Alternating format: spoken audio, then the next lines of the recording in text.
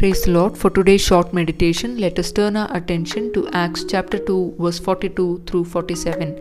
They devoted themselves to the apostles' teaching and to the fellowship, to the breaking of bread and to prayer. Everyone was filled with awe, and many wonders and miraculous signs were done by the apostles. All the believers were together and had everything in common. Selling their possessions and goods, they gave to anyone as he had need.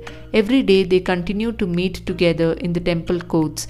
They broke bread in their homes and ate together with glad and sincere hearts, praising God and enjoying the favor of all the people. And the Lord added to their number daily those who were being saved. In this passage, we see an example of the fellowship of the first century believers. Today, I want to speak to you about Christian fellowship.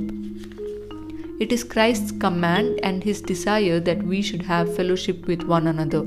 In John chapter 13 verse 34 we read, "A new command I give you, love one another. As I have loved you, so you must love one another. By this all men will know that you are my disciples, if you love one another."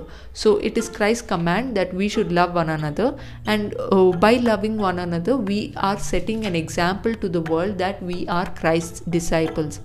It is also Jesus' desire.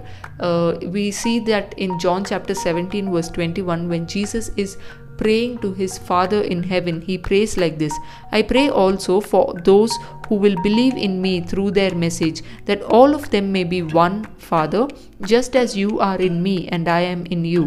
May they also be in us, so that the world may believe that you have sent me." So Jesus is desiring that believers should have fellowship among themselves in such an extent like how Jesus had fellowship with his Father in heaven. So what are the qualities that we should have to be in a fellowship of believers, or when we are in a fellowship of believers, what are the things that we must do? The first thing is that we should have selfless love. In John chapter 15 verse 12 and 13 we read, "My command is this, love each other as I have loved you. Greater love has no one than this, that he lay down his life for his friends." So this is the selfless love that Jesus is speaking about, that we should have this kind of selfless love when we are in a fellowship. And the second characteristic is that we should be able to walk in light. In 1 John 1 verse 7 we read, "But if we walk in the light as he is in the light, we have fellowship with one another, and the blood of Jesus his Son purifies us from all sin." So when we are in fellowship with our brethren or our believers, we should walk in the light. And in 1 Thessalonians chapter 5 verse 11 through 14 and 1 Peter 3 verse 8 we see some of the qualities. We should encourage one another, have sympathy, be of one mind, admonish idols, help the weak, the poor and the needy. We should be patient, we should be compassionate, and we should be humble. These are some of the characteristics that we should have if we are in a fellowship. So we see that in the Christian fellowship of first century believers also, that they even sold their goods and possessions to be in to help the needy, and they had selfless love. The fourth thing is that we should bear one another's burden. In Galatians chapter 6 verse 2 we see that. So we should bear one another's burden just like as if it is our own burden. Then we will be able to pray sincerely for each other, and then we will be able to help each other in time of need.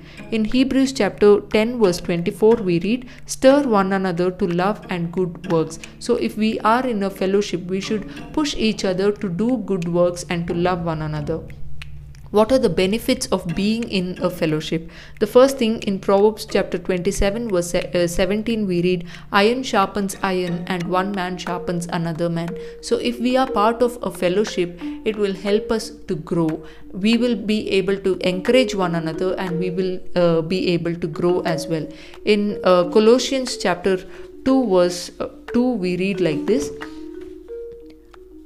"My purpose is that they may be encouraged in heart and united in love, so that they may have the full riches of complete understanding, in order that they may know the mystery of God, namely Christ, in whom are hidden all the treasures of wisdom and knowledge." So if we are in a fellowship, or if we are bound in love, then we will together understand Christ, and we would together reach that wisdom and knowledge. So let me tell you, like Paul says in Hebrews chapter 10 verse 25, do not neglect fellowship. Let us encourage one another, because the day is approaching, the second coming is approaching. So my dear friends, let us not neglect